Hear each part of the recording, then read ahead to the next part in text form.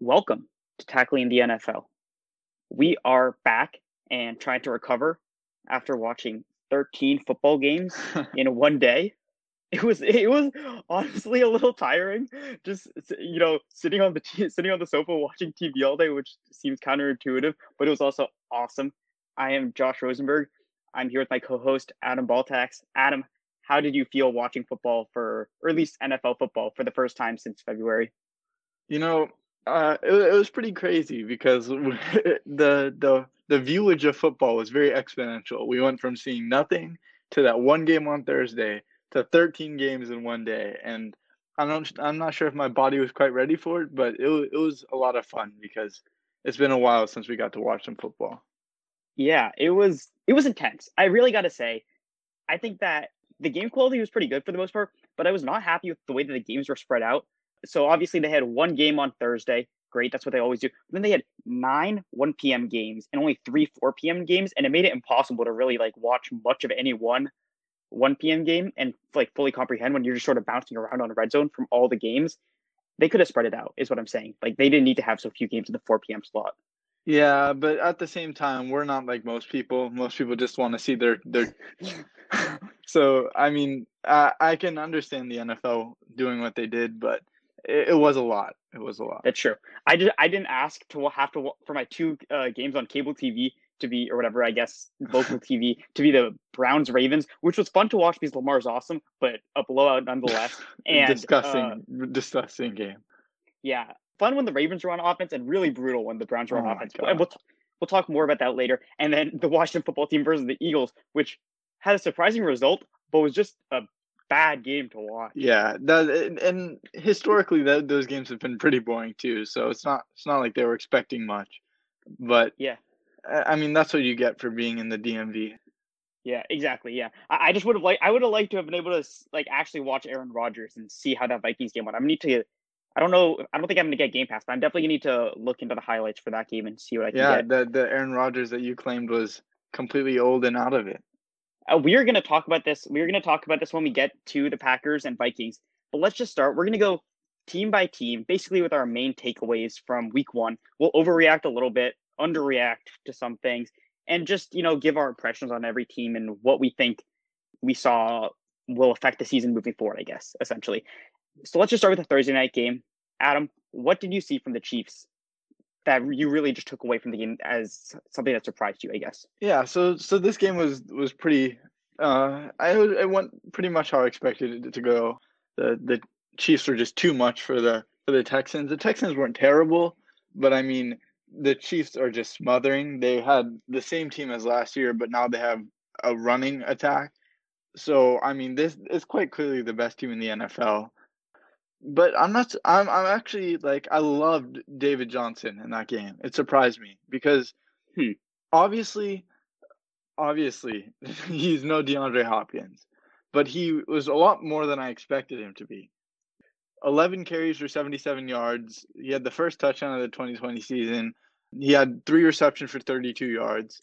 With Duke Johnson also being injured now, I could totally see David Johnson stepping up in that role. I was just impressed. It was more than I expected. Interesting. Okay. That was not the takeaway I got. I was impressed by David Johnson. The thing is that he was facing the Chiefs' rushing defense, which has never been good, and that's not really a problem because it's very hard to keep up with the Chiefs if you intend to run the ball for the entire game. The Titans found that out last year, and it's just not an effective way to really beat them. So I think that he ran the ball relatively effectively, but I thought the Texans' play calling was a disaster because they ran so much. But for me, I actually was looking at the other side of the ball, the other team running the ball, because I thought the Chiefs having a rushing attack is an entirely new concept. Last year, their rush offense was not very good due to a combination of bad running backs. Patrick Mahomes wasn't really at full strength, so he wasn't quite as much of a threat. And so teams decided to just give up on the running backs and just focus on stopping Mahomes. And the Chiefs didn't really make them pay with a combination of Damian Williams and God, who else? They had LaShawn McCoy Uh, for a is portion of it last Damian year. Williams or Daryl Williams? No, Which one opted out? no. Damian Williams opted out, but they had both them last year. Yeah, So that's why this I year, always get them confused. yep, this year they drafted Clyde Edwards-Helaire in the first round, which was awesome. It was really fun to watch. But I think one of the most impactful things for the Chiefs rushing offense was them signing Kelechi Osemele to the offensive Yeah. line. Wow. He was so good. He was so good run blocking. He's been a consistently good offensive guard for the majority of his career. He didn't play last year, and he was cut by the Jets after a medical disagreement. I think he got a surgery that the team didn't think he needed. I generally side with the player in these cases. So clearly it worked out. He's now on the Chiefs because he's filling in for, I believe, Laurent Duvernay-Tardif. And Yeah. he was fantastic last night. Yeah, it was well on Thursday night, but yeah, it was very God, yeah. impressive. Oh, just a note, actually. We're recording this episode on Monday, so we're doing this before the Monday night games have been played, so we won't be talking about that yet. We'll get to it later. The one other thing I wanted to get to the rushing game with Clyde Edwards-Helaire, he was so good in the open field. According to Next Gen Stats, he averaged 38 yards above expectation, or had 38 yards above expectation, and he faced a lot of light boxes. He had 6 or fewer defenders in the box for 10 carries, or for 10 of his carries, and it worked nicely because when the Chiefs use so much 11 personnel, it forces defenses to put a lot of defenders out in the secondary, and it prevents them from stacking the box. And if the defense is going to give them that, the Chiefs have proven that they're going to take it. But at the goal line, it was really weird. That's what I was about to get to that. I did the math for this, and if you have something else after this, just let me know. But Clyde Edwards-Helaire had 10 red zone rushes on Thursday night. Sorry, not last night. In 2019, the Chiefs' leading red zone rusher was LaShawn McCoy with 18 red zone rushes. Yeah, so he had a ton. He had a ton of chances. He had 6 of his rushes within the 5-yard line. 7 of them went for 0 or negative yardage, and he had 0 touchdowns. That's wild. Yeah, it was as a fantasy owner of Clyde Edwards-Helaire, it was not fun to watch. But at that point, if something is that unsuccessful, you can totally expect Andy Reid to make that the main focus of their next practice. There's no reason you should have that many shots and not get yardage, even like 1 or 2 yards. I'm not gonna lie though, when PJ Hall made that hit on Clyde Edwards-Helaire when he did oh my god, my entire body just shook. Like I felt that one for him. If he wasn't Clyde Edwards-Helaire, I'm pretty sure his soul would have just like left his body in that moment. He was like swallowed up. That was painful to watch. Actually, you talked about fantasy. According to Kevin Cole from PFF, Clyde Edwards-Helaire, outside the 5, was expected to get 10.3 fantasy points. He got actually 20, so he's really good outside the 5-yard line in the open field. 20 in what fantasy? I believe PPR. Okay. And he only caught 2 passes, so it wasn't that much of a difference. Or he's only targeted twice. He might have only caught 1 pass. And inside the 5, he was expected to get 15.8 fantasy points. In actuality, he got negative 0.2. That'll definitely be a focus of the Chiefs' next practice. Unfortunately, I don't think that they're going to be handing it off a lot more with so many weapons. There's going to be a lot of rollouts from Mahomes to Kelsey. And if you're a Chiefs fan, don't expect that production again from Sammy Watkins. That happens every year. It really does. He always has a week 1 performance, and then everyone picks him up, and then he doesn't do anything for the rest of the year. Yeah.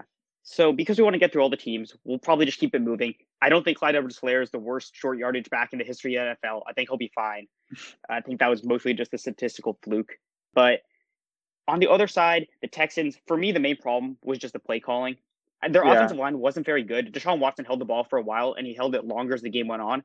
But the play calling was just sort of a mess. They were running the ball way too much on early downs, and they punted the ball at least twice when they definitely should have gone for it on 4th down. Because you're just not going to beat the Chiefs with that type of conservative play calling, and they play the Ravens next week. So we're going to learn really quickly if Bill O'Brien learned his lesson. Yeah, and the Texans always start off pretty bad in most seasons. Like last year, they had that rough start. So don't count them out yet. Obviously, they just played the best team in the NFL. It's too early to say anything about them. All right, what game do you want to go to next? Cleveland versus Baltimore. Interesting. Okay, which team do you want to start with? Well, I feel like the more interesting team was Cleveland because Baltimore kind of did what we expected. Okay. Because the Browns were awful. That there's no 2 ways to put it. They got 6 points, obviously against the Ravens, great team, like great defense. But I mean, 6 points in the first quarter and nothing else for the rest of the game. Mayfield threw an interception on the opening series, the first of 3 turnovers. Those miscues, they had 2 missed kicks by Austin Seibert. They had an unsuccessful fake punt. Nothing went right for the Browns. My takeaway from the Browns game was for Cleveland fans, just start watching Trey Lance's film. I It might be a little bit early to say this. There's definitely time for Baker Mayfield to turn it around, but he was a disaster yesterday. He was a legitimate disaster, and the biggest problem and the most concerning problem, I think, is that he didn't show any of the changes that needed to be made from last season. So in the pocket, he was antsy, his footwork was a mess, and he kept bailing right, which is exactly what he did last season. And they brought in Alex Van Pelt to help him fix that. Hasn't taken effect yet. And then he was really inaccurate when he was given time. I think that offensive line wasn't even quite as bad as it was last year, and he just still wasn't. He wasn't where he needed to be. So I think if things don't change, we could see a new quarterback in Cleveland next year. Yeah, and Odell also put on a shocking performance. 3 for 10 is not numbers that you want from your number one wide receiver. It's not looking too good for the Browns. To be fair, Baker was sailing those throws over Odell's Fair, head. Yeah. but there were drops that could have been made. Yeah. For the Ravens side, my takeaway was that Lamar is just getting so much better. It's crazy. He was noticeably better, especially on deep passes yesterday, than he was all of last season. The touch on his deep passes was so nice. It was beautiful. He hit one to Mark Andrews where I think he was running a dig route across the middle, and he put it over two linebackers right over his head, right on Mark Andrews' hands. He hit a really nice deep ball to Marquise Brown earlier in the game, and Lamar was poised in the pocket. It was just really impressive. Yeah, I think this game definitely showed more of Lamar than the actual Ravens, just because it's just showing he's still improving, and he was already one of the best quarterbacks in the league last year. It's really scary because if he gets his passing game to keep improving, there's no stopping him. I think that for him, the ceiling is the roof, as Michael Jordan nicely put it, and M&T Bank Stadium doesn't have a roof. So you can see what I'm getting at. I think that Lamar's passing ceiling, not even his rushing ceiling, is probably top 3 in the NFL. Easily. Nobody's going to catch Patrick Mahomes. That's fine. But with the combination of his legs and even being a top 10 passer, and I think he probably already was that last season, but he can easily make the jump to a top 5 passer this year. And if he does, I don't know how you're stopping that offense. Yeah. Speaking of top 5 passers, let's move on to the Buffalo versus Jets game. Excuse me. That was not where I thought you were going with that. Okay, go ahead. Listen, I know what you're going to say about Josh Allen. I know he super overthrew that dude in the end zone. Okay, wait. Sorry, I'm gonna cut you off because I wasn't really gonna dump on Josh Allen. That's the thing. I thought that he was pretty good for the majority of the game. You definitely saw some improvement on some plays, like his intermediate to deep passes were definitely better than they were last year, I think. But he did the same types of like Josh Allen plays that you saw in the playoff game against the Texans last year. And as you were gonna say, he took a bootleg from like the 2-yard line. He rolled out. There's nobody like charging him or anything. And he had a wide receiver with nobody within 8 yards of him, and he threw the ball 10 feet over his head. Yeah, listen, I'm not going to argue that one because we could have made that throw. No, we couldn't have. I think we could have. It's like a 5-yard pass. That's true. That is true. But I'm never going to say that I can do anything in the NFL because the moment you see how big those guys are. I'm in Josh Allen's footsteps right there at that time, and I have Josh Brown right there, I'm making that throw. John Brown. Yeah, John Brown. Yeah, that's fair. You know what? My favorite part of that entire play was that John Brown wasn't surprised. He didn't throw his hands up. That happened to him too many times last season, so he's not surprised. Yeah, if it was someone else, it was like Stephon Diggs, I think it would have been a little bit more of a reaction. Yeah. But okay, what were you going to say about Josh Allen? Because I did think that he did some really nice stuff yesterday. No, you hit most of my points. I was pretty happy with him before some of his Josh Allen moments, and I wasn't too upset with his overall play. So I think that there's a lot more that we can see from him this year. It's obviously week 1, and we don't want to judge anyone too soon. But one team that I will judge too soon is the New York Jets. Yeah, that Josh Allen performance was a product of the Jets defense, in my opinion, more than it was of anything the Bills did. Although I can't put it all on the Jets, but last season their defense was good. This season their defense is like terrible, and so is their offense. It's going to be a really, really bad year. Oh my God, they looked disgusting in that game. They didn't. I don't even know where to start. Marcus May was the only guy that showed up on defense. He was all over the place. But unfortunately, having one guy on defense isn't going to do it for you. especially against a Bills offense and defense, which is pretty stellar. So that was an abysmal performance. Yeah, I'm trying to figure out if the Jets are going to be on national television at any point this year. Because if so, I'm not watching that game. Oh, they're on Thursday night on October 1st against the Denver Broncos. Ooh, Ew, ew, oh, that's ugh. nasty, and the combination of colors too. Oh, that's really bad. Is that like they should have moved that game back to the end of October, right? Because that's like that's Halloween colors, orange and green. I wouldn't. I just don't just cancel that game. Just give it to the Broncos.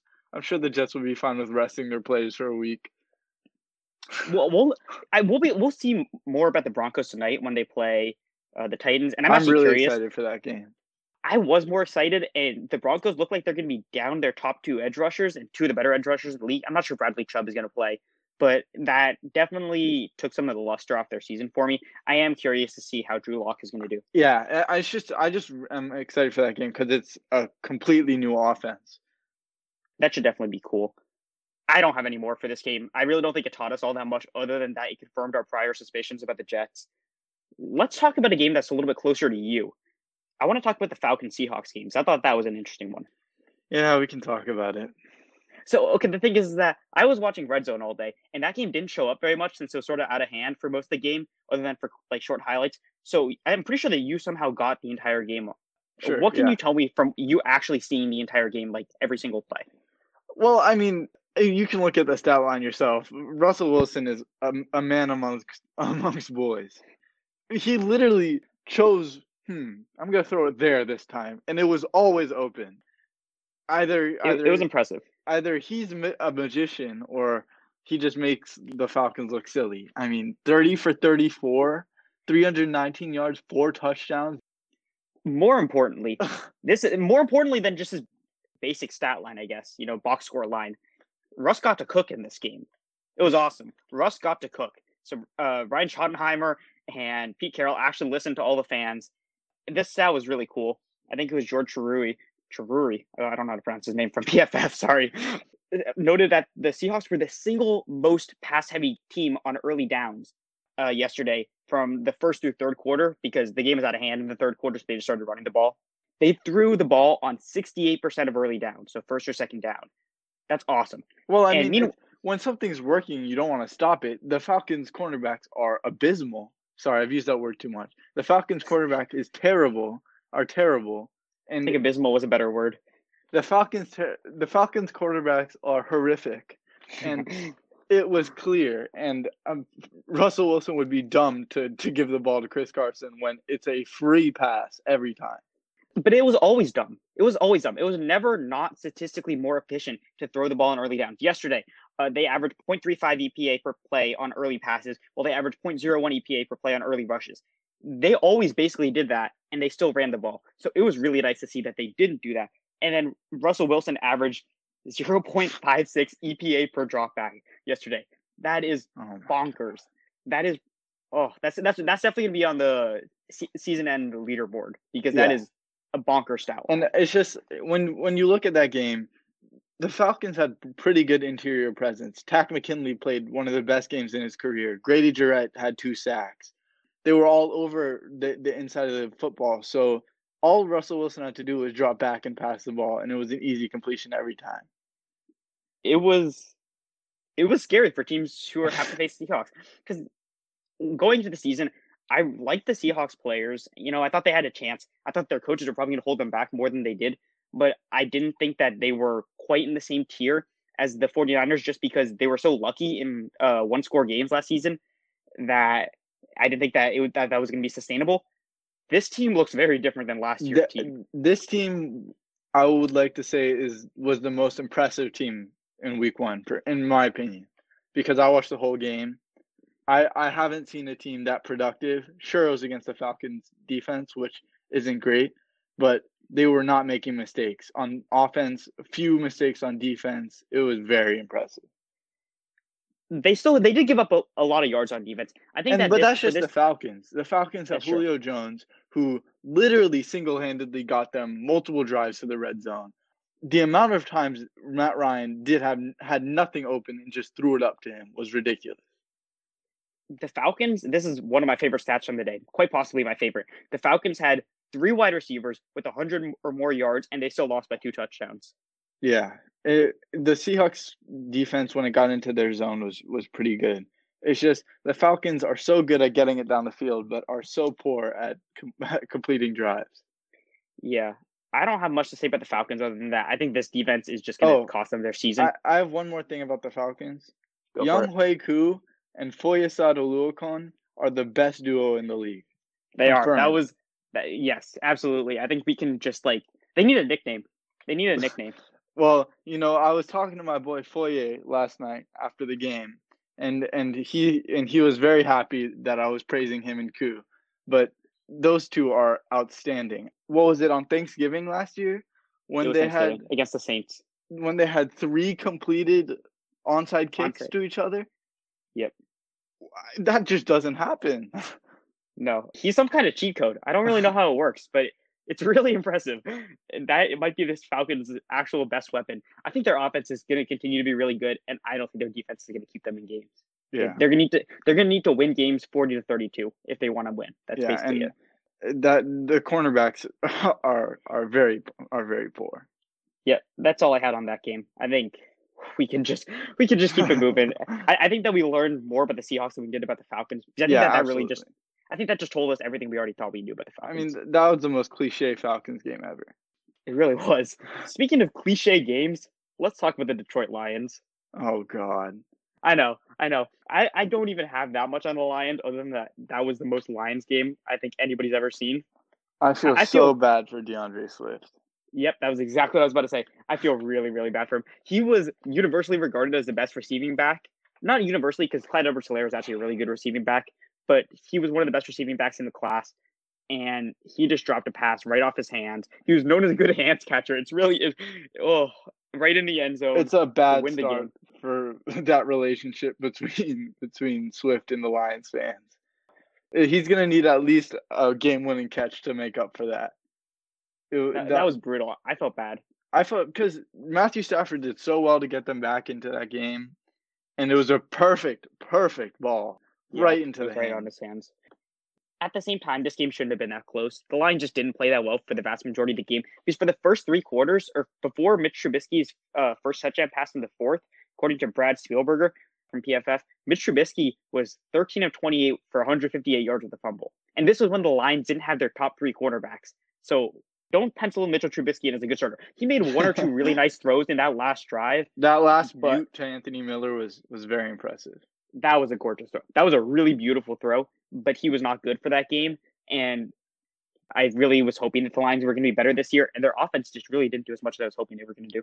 Overall, it was just a very mediocre game. I mean, both offenses didn't show too much. Obviously, Chicago came back from down 17. But it wasn't because of Chicago. It was because of Detroit.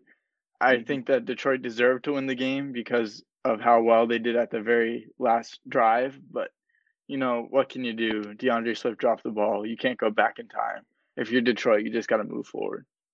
I do think Detroit is going to be better moving forward. I do think that they're actually going to be better. They were missing Justin Coleman, Jeff Okudah, and Desmond Trufant. So their top three cornerbacks, as I mentioned before, and Jamie Collins was ejected for pretty much the entire game because the ref flopped somehow. It was so bad. It was really bad. It didn't make any sense.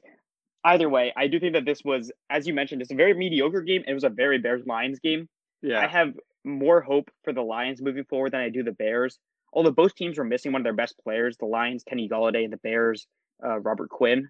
So maybe that'll change stuff around. Can't wait to see these teams play on Thanksgiving.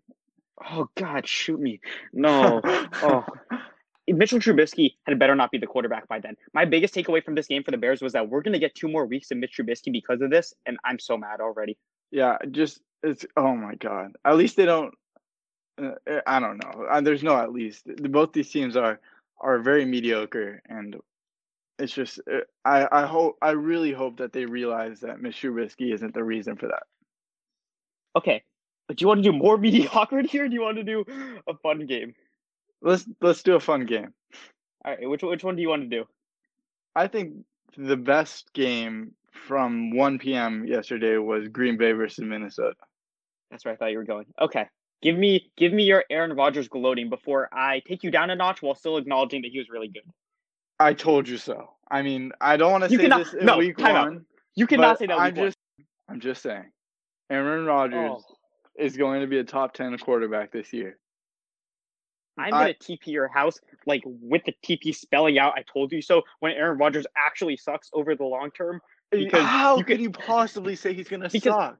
no. Because here's the thing. Here's the thing. Okay, so I was gonna wait to take you down a notch. Aaron Rodgers was awesome yesterday. He was fantastic. He was hitting every tiny window. He was improvising when he needed to, but not too much.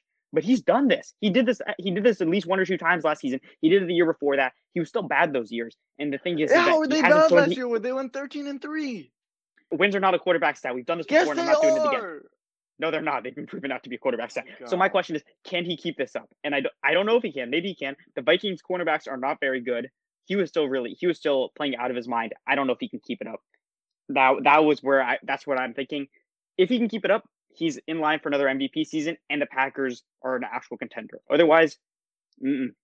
He said it himself. This is the first time in 10 years that his arm hasn't hurt going into the season. That means nothing. They all say stuff. Yeah, but he showed it. I mean, 364 yards, 4 touchdowns. This isn't a Tom Brady. This is Aaron Rodgers. Okay. He's still elite. Yeah, I guess so. I'm dubious, but yes, I'm relatively dubious. Basically, from every single stat that we've seen from since 2015 or so, essentially 2016 maybe, it's been downhill. So you know what? He had a great game. Honestly, my biggest concern for the Packers is that Kenny Clark injury. Kenny Clark Yeah. is so important for everything that they do to stop the run and to rush the passer. And if he's out for a significant period of time, I think it was a groin injury, that's definitely going to put a damper on them. Yeah. But that's unfortunate. But with Aaron Rodgers playing like this, I'm excited for the Packers. What's your biggest takeaway from the Vikings? I think they're going to be fine. I really think they're going to be fine. The offense was sort of weird because they only use, according to Courtney Cronin, she wrote on Twitter, she's the Vikings beat writer for ESPN, after leading the NFL with 13 touchdown passes off the play action in 2019, Kirk Cousins only attempted one play action pass on Sunday, and it was a 37-yard touchdown. That was the fewest in a game of his career as a starter. I don't understand why that happened, but otherwise, I think they're going to be okay. Aaron Rodgers was unstoppable yesterday, and Yeah. they were missing Danielle Hunter. I think their secondary is going to round into form more because Mike Zimmer always does it. So I think that it might take a couple weeks, but I'm not really that concerned about the Vikings. I don't know where their that's going offense to go. wasn't too bad. Like their star players got star production. Adam Thielen got 110 yards, 2 touchdowns. Dalvin Cook had 2 touchdowns. Thielen didn't have those touchdowns or the yards really though until garbage time. So that was a little bit more of a concern. My biggest problem with the offense though was how their offense was weirdly balanced for a game they were losing by a bunch of touchdowns for most of the game. They were running the ball way too much to be when they were down by that much. Yeah, but like it was so strange because they were so productive, but it didn't feel like they were ever just taking chances or taking risks. It felt like they were playing a safe offense the entire game, like all 4 quarters. Didn't Kirk Cousins have 5 passes through halftime or something like that? Yeah, it was very strange, and that's why they only had 10 points at halftime. But yeah, that 4th quarter, they started to pick it up. They were 3 for 4 in the red zone. That's pretty solid. They didn't have too many penalties. Overall, it was a pretty good game for the Vikings. It's just the Packers are just better. Yeah, I think we need to separate the garbage time stats for the Vikings from that game. I don't really want to make any grand predictions about them yet. I think that we need to see more. That's basically where I'm at. Yeah, and that's a lot of these teams. It's week 1. Yeah, absolutely. What we're here to make brash over predictions, like Adam saying, "I told you so" about Aaron Rodgers. We'll be proven it wrong about in a couple weeks, but that's why we're here. Okay, let's move on to a different game, and we have a couple different options. Do we want to go to the Dolphins or Patriots, or the Chargers Bengals, or the Eagles Washington football team? Well, I think we should save the Chargers Bengals because that was a 4:30 game. Okay, so you want to hit all the 1 o'clock games first? Yeah. Okay. Let's hit the Miami New England game. Okay, this game was fun, or not fun, but it was really interesting. It was it was interesting. It was really really cool to see what Cam. Yeah, I mean it was like a 20-11 game or whatever it ended up being. So it wasn't that fun in that regard. It was really cool to see what the Patriots were doing with Cam Newton. Yeah, I mean he definitely was exactly what I expected him to be. He ran He did read options. I mean, Bill Belichick obviously used him correctly because it's Bill Belichick and he uses people correctly. I think it would have been a little bit more fun of a game if Devontae Parker didn't get hurt, because after that, it just felt the Dolphins were completely outmatched on defense. Yeah. But I personally, I think that the Patriots played a really good game yesterday. Yeah, I'm a little concerned about the Patriots. Mostly, I thought that I was not expecting the way that they would use Cam, just because he ran the ball or he carried the ball 15 times, 14 of them on design runs. That's crazy. That is, I thought he was going to run like 6 or 7 times a game as they tried to make sure that he stayed healthy. That is just a lot of hits, and he was really, really good when doing it. He was pretty much their entire offense. An interesting stat that I saw, and I think that it just shows how much fun Josh McDaniels and Bill Belichick were having. Cam Newton went 8 of 8 for 11.88 yards per attempt when the Patriots used motion, according to Mina Kimes on Twitter. So they were doing all the stuff that I think they've wanted to do for a while, and they obviously couldn't do with Tom Brady. And the problem was that I think this really showed that the Patriots are more like a 3 or 4 win team if Cam Newton's out. They don't have anybody else. For sure. Cam Newton was their offense. His quarterback stats aren't great because obviously he wasn't really playing quarterback that game. He was playing quarterback and running back. He was only 15 for 19 with 155 yards. But I mean, he ran 15 times for 75 yards and 2 touchdowns. He averaged 5 yards per carry. That's good for a running back. Oh no, he was great. He was fantastic running the ball. I'm really looking forward to the Sunday Night Football game between the Seahawks and the Patriots next week. That is going to be a really cool game. I think we're going to learn a lot about both teams from that one. Oh, for sure. I think it's going to be a battering. I personally think that the Seahawks are going to destroy the Patriots, but it'll be a fun game to watch nonetheless. I want to see if Russ gets to keep cooking. If he does, then yes, I think that the Seahawks are in position to do that. Yeah, I feel like they won't let him cook as much as he did against the Falcons because of how strong the Patriots secondary is. That's true. But if he plays even half as good as he played against the Falcons, it's going to be a blowout. Agreed. For the other half of this game, I don't really have much on the Dolphins. I don't really know what I learned from that game. I think that we're sort of on a Tua countdown. Yeah. They already confirmed that Fitzpatrick's starting next week. I don't think he's going to come in for a couple weeks, especially since they have a bunch of tough matchups, and I don't think they necessarily want to throw Tua in. So they might wait until week 7 or 8, but there isn't really that much to be taken from this team until then. Well, I thought something that actually surprised me was Myles Gaskin. They used him a lot more than I expected. Jordan Howard was nowhere to be seen. 8 carries for 7 yards is not something that you want from what was your number one running back. I think we're going to see a lot more out of Myles Gaskin this year. He had 9 carries for 40 yards and four receptions for 26 yards. Very solid stats, and I'm excited to see how they implement him. I want to see more of the Dolphins just so I can watch that offensive line, and I just didn't see enough to really take anything away from that offensive line. But I do really want to watch that because that's really the key, I feel like, moving forward, more than necessarily the running backs who probably won't even be on the team by the time that they're actually trying to contend. So I didn't see much of that this week, and so I'm just going to reserve judgment. Yeah. Okay. Matt Hawk had some pretty nice punts. the story of the Dolphins. Okay. We have a couple more games for the 1 o'clock time slot. This is a game I think that I want to talk about next, where I watched very little of it because I was on Game Pass and they didn't show anything of it until the game was pretty much over. But it seemed like a really wacky game. Raiders-Panthers. That was a very strange game. So it was a battle of the running backs. That's basically what it was. Josh Jacobs versus Christian McCaffrey. And don't get me wrong, it was a great game, but I couldn't make anything, I couldn't make any conclusions about Derek Carr or Teddy Bridgewater because the running backs just took over. Josh Jacobs touched the ball 25 times. Christian McCaffrey touched it 23. That's most of the game. That was. The main thing I saw from what I did see was that I was impressed that the Raiders worked in a couple of deep shots for Derek Carr. So they had the touchdown to Nelson Aguilar, and he threw a nice, I think it was a post route to Henry Ruggs before he got hurt. And he threw both those pretty nicely. If they can work in a couple of those each game and keep the defense on their heels, then they're in a lot better shape than I think they were, than we expected, I guess. But yeah, I didn't really get much from this. The Panthers defense is really bad and it's going to be bad. So I don't know what to expect. That game was literally Christian McCaffrey versus Josh Jacobs. There's nothing else to it. Yeah. Christian McCaffrey also had 3 receptions for 38 yards. Josh Jacobs had 4 receptions for 46 yards. They were touching the ball more than half of the time. It was Yeah. ridiculous. Jacob looked great. He looks I think he's a little bit bulked up, and I think if he can stay healthy, he's gonna have a huge year. Oh, 100%. Okay. Which game Jason do you want to hit Witten next? had 1 reception for 2 yards. Really? I Yeah. did not expect him to get on the field. That's really stupid. Don't play him. That's incredibly stupid. Dude, weirdest acquisition this offseason. Made no sense. So yeah, I think that's all the 1 o'clock games, right? We still have 2 more. We have Colts, Jaguars, Eagles, Washington football. Oh, okay. Let's do Eagles Washington then. Okay. Ew. I mean, gross.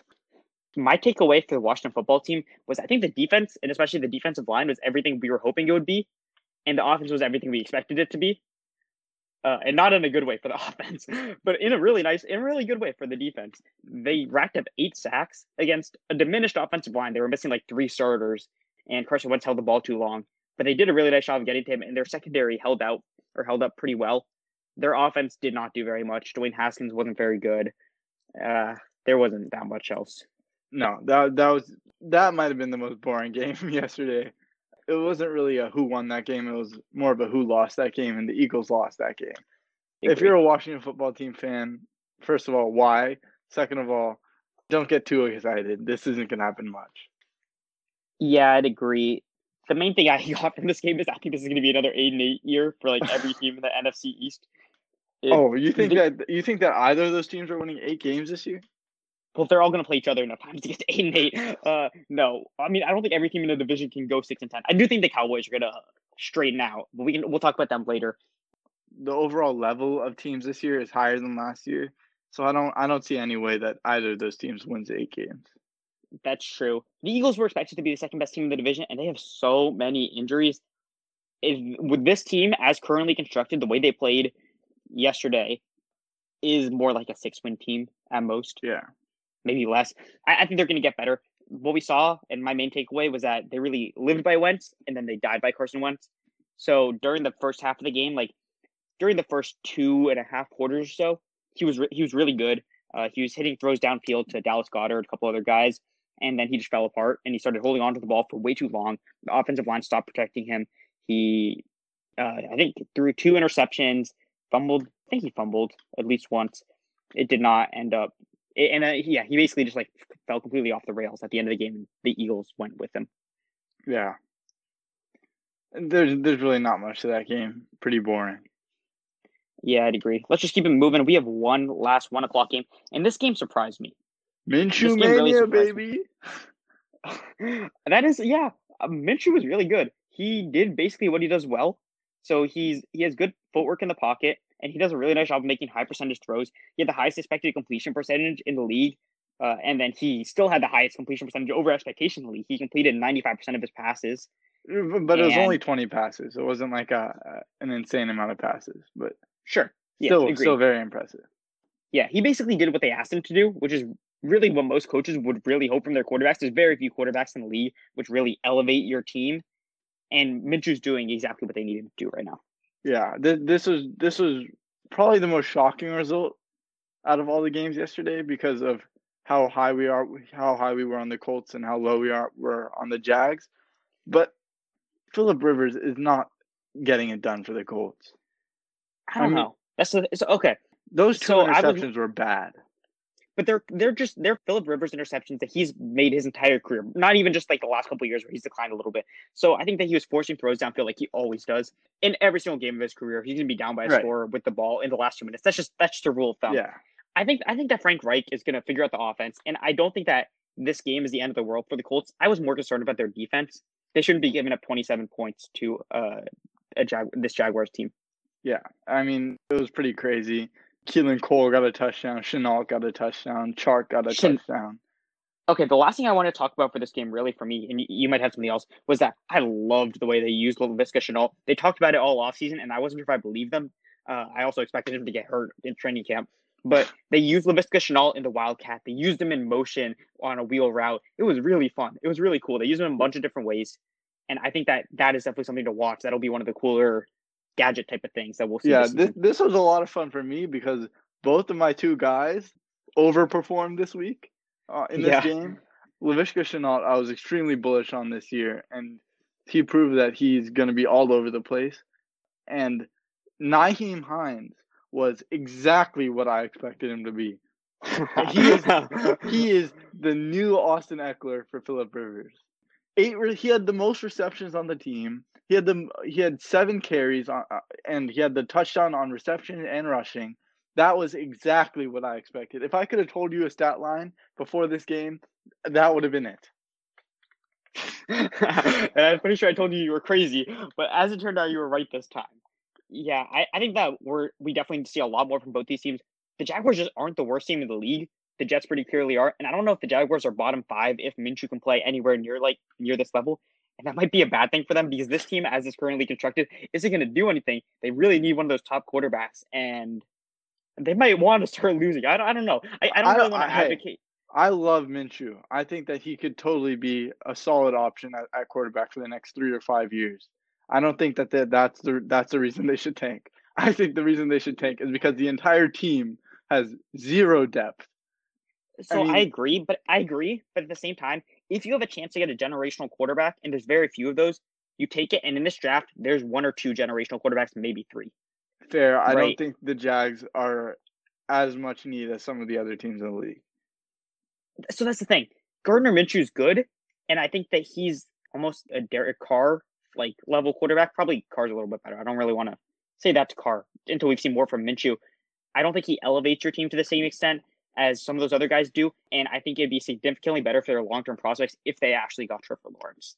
You just lock yourself into mediocrity when you commit to starting Gardner Minshew for the next 3 years. I agree that the offense is going to be mediocre, but no matter what you get on offense, this defense is in shambles, and you need people to back that up. They got rid of everyone basically this offseason, and they need depth, and that's not a time to get a quarterback when you have no defense. Agreed, but if Fields or Lawrence are there when they're picking this offseason, they're taking them pretty much guaranteed. Yeah, I don't think he will be, though. I don't think that the Jags are going to lose that many games. Yeah, it would be interesting. Yeah. Okay. We saw Joe Burrow not necessarily blow everybody's minds, but he was good. He was fine, and he showed that he basically looks like an NFL quarterback. He's NFL ready. All Bengals. Yeah, that's it. He's legit. That's basically what I had. That last drive of the game when he brought the team down the field with no time left, I've never seen a rookie look more NFL ready than he did right there. His pocket presence on that drive was really impressive. He threw that touchdown pass to AJ Green that was called back because of offensive pass interference. I think that he made some really nice throws, and if nothing else, that is a reason to believe. I do love that when Randy Bullock shanked the field goal, he faked the hammy. He grabbed his calf, and I thought it was legit. Oh, yeah. Tom Pelissero tweeted at 1:13 p.m. today, so recently, Bengals kicker Randy Bullock is undergoing tests, but that left calf issues that caused his late miss Sunday is nothing serious. Yeah. So he might not make it to week 2. There's not that many other kickers to grab, and he's been pretty good for them. So I think that they'll stay with him. But wow, you don't really see kickers, fake that injury that often. It was a bad shank, though. It was a bad shank. It was a bad shank. It was a very easy chip shot for a guy who I think had made 20 field goals in a row before then. Yeah, that was bad. Yeah. At the same time, I felt bad for Burrow. I felt bad for Burrow. It would have been nice to get a win in your first game. But for Bengals fans, I was just happy that they have a guy. That's all they needed. They needed to know they had a guy. I really wanted to see Burrow in overtime, though. That would have been cool. So much fun. Yeah. For the Chargers, I don't know. I would just it felt like a very Tyrod offense where it give was the ball to Mike Williams more. It was all very conservative with a couple of really deep shots to Mike Williams. That's basically what we saw. He doesn't drop it. Yeah. Yeah. He's got 3 yards out of bounds. He manages to catch. They don't count, but he'll catch them. That's true. That's true. I'm just shocked that the Chargers didn't lose a close game for the first time in forever. Yeah. This is as much as the Lions just blow games in the most painful way possible. The Chargers do too, and they always lose the close ones. So this is interesting. I want to see more. I want to see more of the Chargers before I actually really decide anything about this team. I think that from what we saw though from Tyrod, we'll probably see Justin Herbert at some point this season because they're just going to want to get more upside. Oh, for sure. He didn't do enough to prove that he's worth the starting job. Yeah, I'd like to see him throw. I'd like to see them use him for more intermediate throws, right? Like just push the ball downfield more. Is basically what I'm asking. Yeah. So which 4:30 game do you want to move on to next? They're both pretty good. Okay, so let's end with the marquee game of the evening. So, which wasn't even all that interesting, honestly. But let's talk about the Cardinals 49ers now, and then talk about the Saints Buccaneers. Okay. What did you get for the Cardinals? Because I thought it was an interesting game.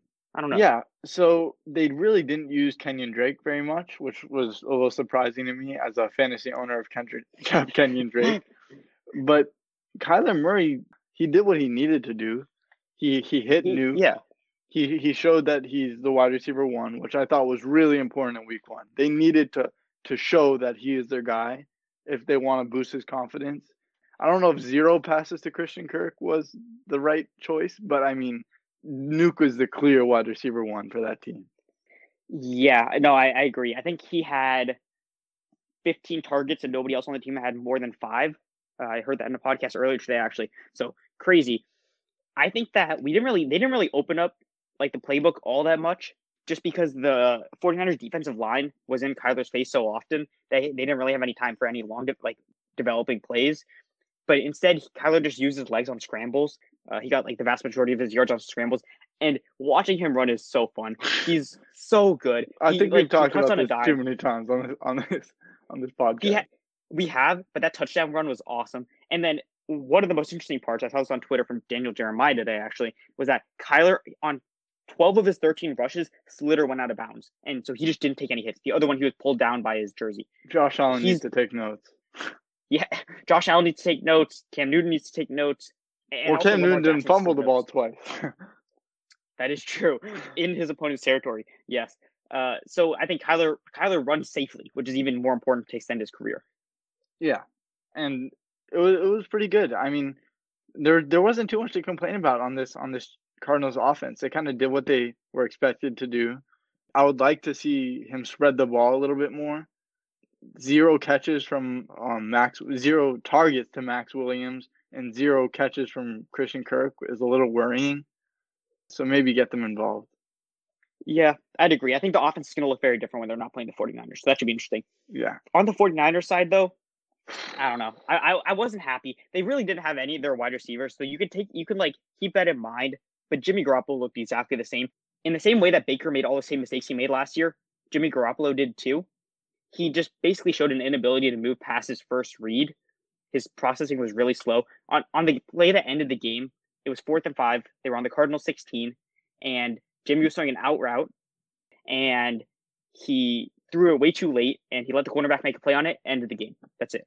Yeah. And we saw that too many times. And I just think that it's the exact same things, even if the wide receivers aren't as good as they should be. Yeah, and watching that game, it was clear that Jimmy Garoppolo was not a starting quarterback caliber player. He made some terrible passes, some really bad hospital passes to George Kittle, one at the end of the first half that almost injured him. He had to limp off the field. It was just hung him out to dry on that one. It was so bad, and a bunch of underthrows. It was really poor performance from Garoppolo. I wouldn't even blame the wide receivers like I was expecting to blame them this year. Raheem Mostert got got one of the 2 receiving touchdowns. Jerick McKinnon got the other one. The wide receivers were not getting good passes, and that's why they weren't performing. Yeah. I'm not ready to say that Jimmy Garoppolo isn't a starting quarterback. I just don't think that he's ever going to – I think that we can pretty confidently say at this point that he's never going to reach like the tier that 49ers fans were hoping after like his first like 5 games with them or whatever. He's basically going to be the quarterback that he was last year, maybe a little bit better. And that's a quarterback that if everything breaks right and your defense is really, really good, you can win the Super Bowl with, but you're not going to win the Super Bowl because he's like Minshew. Sort of like Minshew, sort of like Derek Carr, maybe a little bit better than Derek Carr. So it's a question of whether they decide that whether that's enough or whether with the guys that they have and they have Kyle Shanahan can scheme stuff up for pretty much anybody, whether they decide they just want to try for more upside. But this is also week 1, so let's give him more time. Yeah, I mean, I would have loved to see more from the Niners, but in reality, who are they going to pass to besides Kittle? I mean, you saw it. They gave it to Mostert, Juszczyk, and McKinnon. Those are like 3 of their best wide receivers, and they're all running backs. I mean, It was a mess. It's gonna be the Kyle Shanahan show. He's gonna scheme his running backs into like positions to catch the ball. If he doesn't have wide receivers, he'll put them in space against linebackers, and that's gonna work relatively well. But he can't do all of it with scheme. Jimmy Garoppolo is gonna need to do stuff. Yeah, he's one of the best offense coordinators in the league. He just he'll make it work. It's just I'm not liking Jimmy Garoppolo. Yeah, agreed. I think that just from watching week one and overreacting to week one, the Seahawks 49ers race is going to be very close. And I'm not willing to say yet that the Seahawks are definitively ahead. But I'm not going to overreact to week one that fast. If they give Russ the ball the way they did this week, then yes, I would happily say that. This was the marquee game of the day, and I found it really disappointing mainly in the way that it portended bad things for both teams in the future. Less so for one of the teams, but we'll see. So the Tampa Bay Buccaneers play the New Orleans Saints, and I nearly went insane because Red Zone spent the entire game, or like the entire afternoon, showing that game when I was already watching that game on national television, and I just wanted to watch the other games. Anyways, which team do you want to talk about first? I want to talk about the Bucs first. Okay. Tom Brady is a 43-year-old bum. Wow. Okay. That didn't take long. Defend that. Did you watch the game? I mean, he didn't play well. He didn't throw the ball well. I mean, there's not much to say. He had two terrible interceptions. He didn't give it to Mike Evans when he was open. He didn't give it to Chris Godwin when he was open. 6 receptions. He could have had 12 easily. He loves Scott Miller, which doesn't surprise me. He loves his short wide receivers. It was gross. Okay, so I'm going to defend your side and then actually take the other side, which I've been taking all offseason, and I've made clear all offseason, and this is why I'm not willing to put the nail in their coffin. So I think Tom Brady looks pretty much exactly the same he did last year. He's just not quite as decisive. He's taking too many sacks, and he looks like he's a little bit competitive in the face of pressure because he doesn't trust his wide receivers, and that's not great. Bucs coach Bruce Arians actually said today that, and this is a quote from Rick Stroud on Twitter, he looked like Tom Brady in practice all the time, so it's kind of unusual to see that in a ball game because they didn't do things that we didn't get ready for. Everything they did, and they as the Saints, we thought we were ready for. So basically he's saying Tom Brady did not play the way that he expected him to. And that is very blunt, and I don't think Bill Belichick has ever said anything like that about Tom Brady. Bruce Arians talked about that like Jameis all of last season, and I find it really funny to see him doing the same thing with, the greatest of all time on his team. But at the same time, it's too early. I said all offseason that I think the Bucs will be good eventually. They have so many weapons, but I don't think that they're going to be good from the start. I think that their offense really needs to spend a lot more time together. Tom Brady's always depended on a connection of trust between him and his receivers, and I don't think he necessarily has enough time to develop a perfect one the way he did with like Julian Edelman. But he and Chris Godwin are meant for each other, and I do think they're going to be a lot better moving forward. I don't. I was more bullish on the Buccaneers this offseason than I am now. And I wasn't too high on the Bucs this offseason. I had them winning 9 games in our predictions. I have them winning 8 now. I see them as an 8-18. Tom Brady is not a top 15 quarterback. He's never had this many weapons, and he does not know how to use them. It's going to be a mess going forward, especially in such a tough division. I'm not hopeful for them. Okay, well, I'm not saying that he's not a I'm not saying that he's a top 15 quarterback. I don't necessarily think he is, but I think that all the players around him make this a good team. That defense is really, really good under Todd Bowles. They gave up 34 points, but they didn't actually give up 34 points. They just had a bunch of really short fields. One of them was a pick six. Tom Brady threw a pick 6. And so I think that their defense was actually really good. Although part of that had to do with the Saints offense, which I'll talk about in a sec. I think that their defense did a really nice job, and I think that Vita Vea is looking good. Their cornerbacks are looking good. That's fine. But at the same time, some of this had to do with the Saints offense because Drew Brees looked terrible. Really bad. No interceptions, but only 160 yards for Drew Brees is weird. Drew Brees looked like playoff Drew Brees, which is awful to see at the beginning of the season. Because for the past couple of years, his arm has just gotten tired over the course of the season. So by like week 10, he just starts playing worse, and he isn't getting the ball downfield. His throws don't have the same kind of zip. And we saw that in week 1 this year. That's not good. I'm not saying that Jameis Winston should be the starting quarterback because it's week 1, but I'm not saying that I'm not going to say that after week 3, because I don't really know how much room there is to go up. If Drew Brees plays the way he did, And Jameis Winston gives that offense a lot of upside. The biggest problem with Drew Brees is that he wasn't even accurate. He's always been accurate, but yesterday his completion percentage over expectation was the third worst in the league at negative 8.8%, below what he was expected to produce. That's really bad. Yeah, they still put up 34 points though against a good defense. But they did. But those 34 points were a lot of really short fields and a pick six, and a pick six, and some rushing luck. Just a couple. Kamara played great. Sort of. He had some really nice runs, and he had a bunch of them where he was tackled for a loss. Yeah, he played well in the passing game though. That's true. Agreed. The only throws that Drew Brees could make. Yeah, I don't know. This Saints team, that defense looked fantastic. They looked really good at every level. Cam Jordan was a nightmare for the Bucs offensive line, which is actually the main thing I'd be concerned about for the Bucs. Their left tackle Donovan Smith was a disaster. So Cam Jordan was really good. Demario Davis was awesome at the linebacker level, and Marshawn Lattimore shut down Mike Evans. I think Evans had one catch for 2 yards, and Lattimore wasn't even on him on that play. So they were fantastic on defense. Their offense needs to match that. Okay, I think we should move on to the last game of the night because of how long this episode's going. Sure. What was your biggest takeaway from the Cowboys after their 17-20 loss against the Rams? Okay. I think that the play calling was awful. I think that it was so conservative, and I think that cost them the game. So there's a couple different ways that you can look at this for the play calling. I think it was sort of bad in every aspect. I think that you really saw Mike McCarthy's influence. They didn't use motion for some reason. They used motion on 4% of plays, according to Seth Walder from ESPN, which is 23rd out of the 28 teams who played this weekend, or I guess this week. And last season, they used a lot more motion with Kellen Moore, and Kellen Moore's still there, so I'm not sure what happened. At the end of the game, on their defining drive, they threw short of the sticks on 4th down, and CeeDee Lamb was tackled 1 yard from the sticks because they threw short. That didn't make any sense whatsoever. They didn't throw any deep shots until they tried, airing it out to Michael Gallup on the final drive, which was not a pass interference, but whatever. That's something else. And so it said they were trying to throw so many 6 to 10 yard passes that it just made it really easy. The Rams would give up a couple of them, and eventually the drive would stall out. And then also they were running way too much on early downs. Their early rush EPA per play was 0.02, while their early pass EPA per play was 0.31.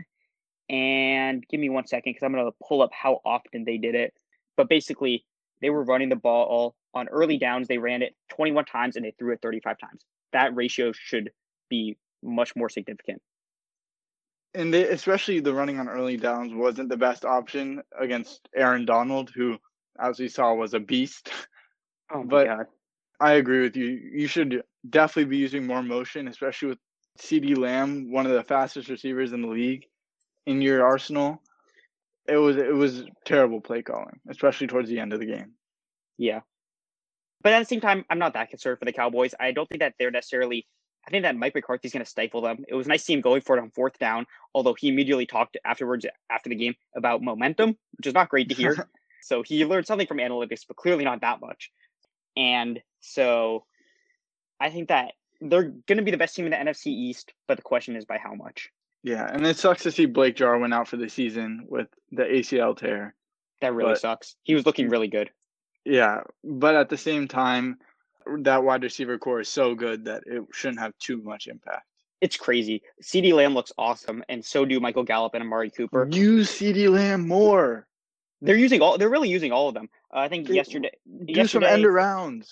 Yeah, that's true. They should do some of that. They should be more creative, and I hope we'll see it. I think that this game actually taught us a lot more about the Rams than it did about the Cowboys, because I thought that their defense was significantly better than I expected it to be. Yeah, especially after losing some key guys like Corey Littleton as a linebacker. It didn't show. I mean, they played great.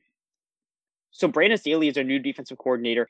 Well, he did a really nice job of using Aaron Donald, but then at the same time, he targeted the Cowboys' right tackle, I believe, who I'm not even sure who it was at the end of the game, because their top tackle, La'el Collins, was out before the game.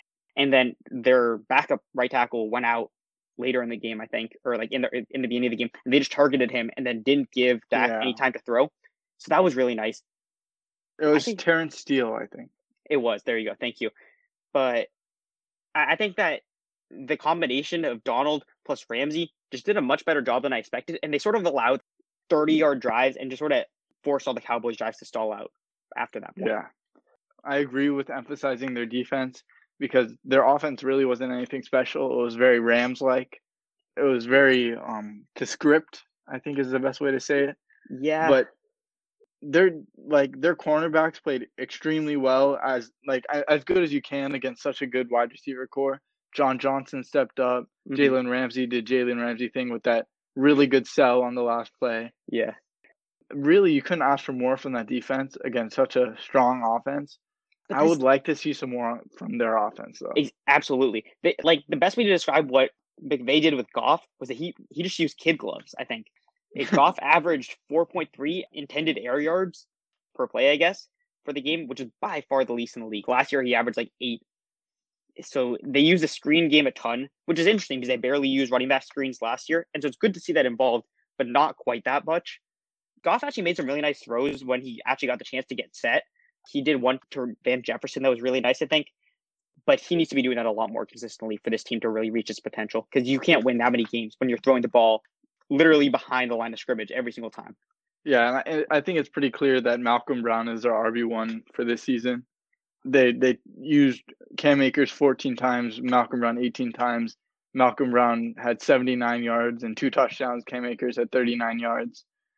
Sean McVay loves stats, and I'm sure he'll love those stats from Malcolm Brown, and I think he'll be the RB1 for the rest of the season. I think it's a little bit bold to predict that at this point, but Brown did look better through yesterday. Actually, the most important thing that we saw from the Rams, quickly, but so we can wrap it up, was that their offensive line looked way better than last season, and that changed their entire team dynamic. For sure. And having a guy like Andrew Whitworth there to help out the younger offensive linemen is super nice, especially with the shortened offseason. So I think that definitely helps them meld together. Yeah, I agree. If that offensive line can hold up the way it did yesterday, this team definitely has a much higher ceiling than I expected, and it could be a true 4-team race in the NFC West. 100%. Okay, I did say the NFC South was the best division in football. I'm willing to switch it. Yeah, well, I mean, the NFC South, as of yesterday, has one good team, especially if you've given up on the Bucs, which I haven't yet. Sure. But I think they have 2 good teams, but I don't really expect the Falcons or the Panthers to be a contender. So we'll see. Yeah. Okay. Do you have anything else that you want to add before we sign off? No, I think we hit most of our points. We're going to try and keep these a little bit shorter than this. This was obviously week 1, so we're just getting used to it. Yeah. If you have any criticism, let us know. Thanks for listening.